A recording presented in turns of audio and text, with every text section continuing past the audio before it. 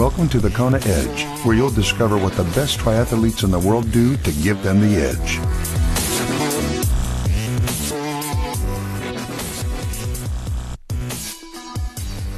Welcome back to this edition of the Kona Edge. We chat some swimming today here on the podcast, and we have a returning guest, and the feedback from her story last week has been unbelievable. So thank you to everyone who listened to that and shared it on social media and popped us messages about it. And Tina, thank you for being brave enough to share your story with us. Lots of people resonated with it, so I really do appreciate it. If you haven't listened to that episode yet, go back to last week, Wednesday, on the podcast feeds. The date would be the 19th of October. Go check it out, and fantastic story, and I'm sure you're going to get a lot out of it as well. But today, Tina talks to us a little bit about taking up swimming as an adult onset swimmer, and the struggles that comes with. Before we get into that podcast, though, just a huge thank you to everyone who has left us a review and a rating on iTunes. If you haven't done it yet, please do. It helps us grow the podcast, and it also gives you the chance to win an entry into an Ironman. All you need to do is head over to the konaedge.com/win. Get all the details there. Alternatively, you can just click on the link in your podcast player right now, just below this podcast, and it'll take you straight through to that URL. Or alternatively, you can text the word Ironman to 44222, and I'll send you all the details back.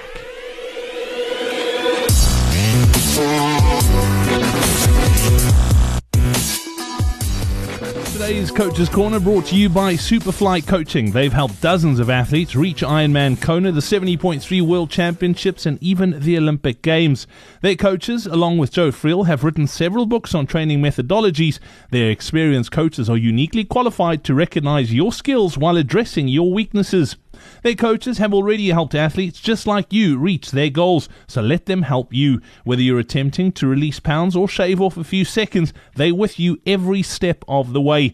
Are you interested in upping your game from acceptable to exceptional? By partnering with your passion and their experienced coaches, you can reach your full potential. Their coaching plans are like their clients. No two are alike. Once you've chosen your service level that works best for you, your coach will begin to develop your customized plan. Don't let stomach issues ruin your race. From coaching to nutritional advice, they cover it all. To discover more about Superfly Coaching, head over to thekonaedge.com/coaching. And don't forget, if you're a coach or have a coaching business and would like to get a plug on the podcast, head over to thekonaedge.com/coaching.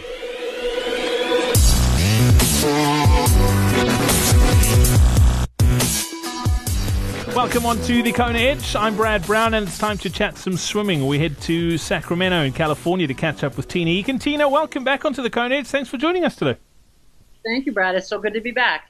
Tina, let's talk about your swim. You mentioned that you didn't have a swimming background. This is something that you've picked up as an adult. Did it come easily, or was it tough? No, I'd love to say it was easy, but no, Brad. Like I said, I was a star swimmer, so I thought. I remember getting in the pool in Hawaii thinking, this is going to be easy. You know, I'm a runner. I'm in shape. I got in that pool, and I couldn't even do one length without feeling like I was out of breath. It's all about technique, right? Exactly. You give us all hope, Tina. Let's talk about that technique. Is it? I mean, you must have worked pretty hard on your form, and by the sounds of it in our first chat, you were saying it's something you're working on still to this day. Is it something that you almost never get a handle on, that you always need to try and keep on improving? Yes, for sure. I mean, I have great masters coaches right now, and they'll always point out what I need to work on. And I just, I'll share this with you. My first Kona, I did a 1:30 swim. My last year's swim was an hour 11, wow. But that's almost 20 years of swimming. So yeah, I've improved a lot, but it's frustrating. And I know that people that are not swimmers, I say swimmers, but they didn't swim since they were a child, I know they can understand and relate, because it's just a frustrating thing, but I just keep working at it. I mean, that improvement's incredible. I mean, 20 minutes, I know you'd like to go faster, but is it just down to putting in the hours, or is there more to it? I believe the hours are important, but I also believe it's very important to have somebody there, a coach or, what have you, somebody that knows, that can look at your technique and tell you what you're doing wrong, or videotape you so you can see what you're doing wrong.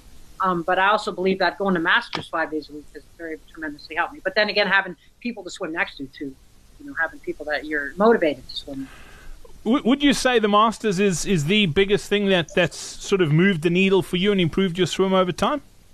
Yes, Brad, for sure. Yeah, I mean, like I said, I know that they don't have it everywhere, but since I've been in California, I know Hawaii has master's programs. I would highly recommend the master's programs if a person has an opportunity. Tina, what are you working on right now with regards to your swim? What are you trying to improve or get better at? I'm just trying to get faster. I just really would love to go do an Ironman and do under 110.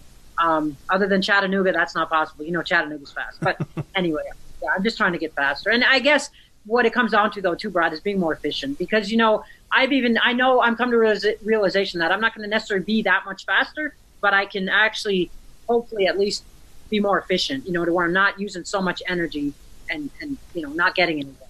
So that's I guess. Because that's the thing, it's that fighting the water, and I'm glad you used the word efficient, because that is the best way to describe it. I mean, for you to be able to take 10 minutes off your swim as it stands now, you're probably going to have to spend hours and hours extra in the pool, and you get to that point where it's the law of diminishing returns. That time's better spent on the bike or on the run.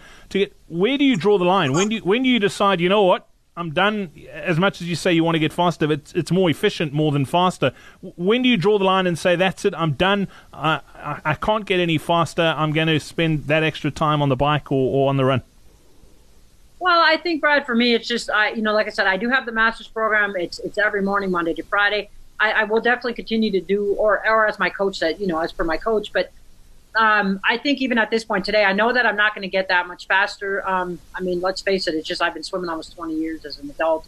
But I will continue to go to Masters mainly because I enjoy it. And I think that I've had friends say that they don't work on their swimming because they don't think they're ever going to get much faster. But is that the answer? I don't think so, personally. I think that I'm not saying spend 10 hours on it or even 5 hours, but you still need to continue to swim, in my opinion, to at least maintain where you're at. Feel in the water is quite a big thing as well, and you mentioned five days a week. Do you think that helps as well, swimming more regularly, maybe shorter sets as opposed to only swimming once or twice a week if you're an average swimmer? Yes, I believe that. I mean, I don't know what the word is out on the street as far as the top swimmers, but I believe that consistency is one of the keys. Just get in the water, feel for the water, at least 4 or 5 times a week. What do you love doing? Favorite workouts in the water? Well, I just love my master's group. I go there and they tell me what to do. I don't have to think. It's so much better than going to a pool by myself. Now, granted, when I have a coach, like my coach would give me workouts, but that's just boring. I love running and I can go and do it on my own, but swimming is something that I need motivation for. Who you chasing in that master's group? Tina, who do you want to beat? Well, I'd love to be at the other end. They call it the triathlete end, and then there's the other end.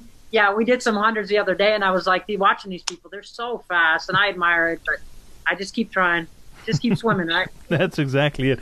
Tina, as always, great to catch up. Thanks for your time here on the Kona Edge. I look forward to talking about your bike next time out. Thanks for your time today. Hold on. Thanks so much, Brett.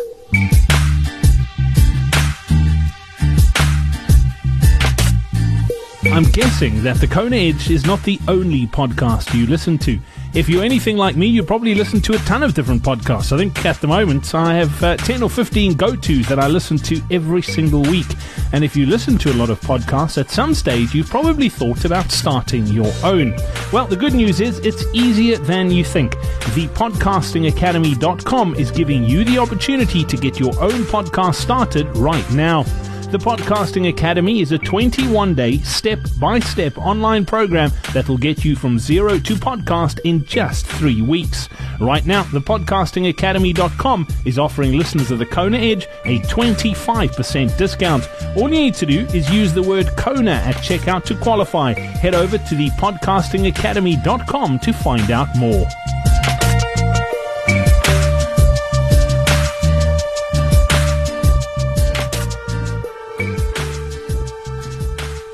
Thanks for listening to this edition of the Kona Edge. That was Tina Eakin sharing her swimming tips with us. And I look forward to spending some more time with you again tomorrow where we talk some biking. Before I do go, though, don't forget if you'd like to be in touch, my email address is brad@thekonaedge.com. That's how you can reach out to me. I love hearing from athletes around the globe.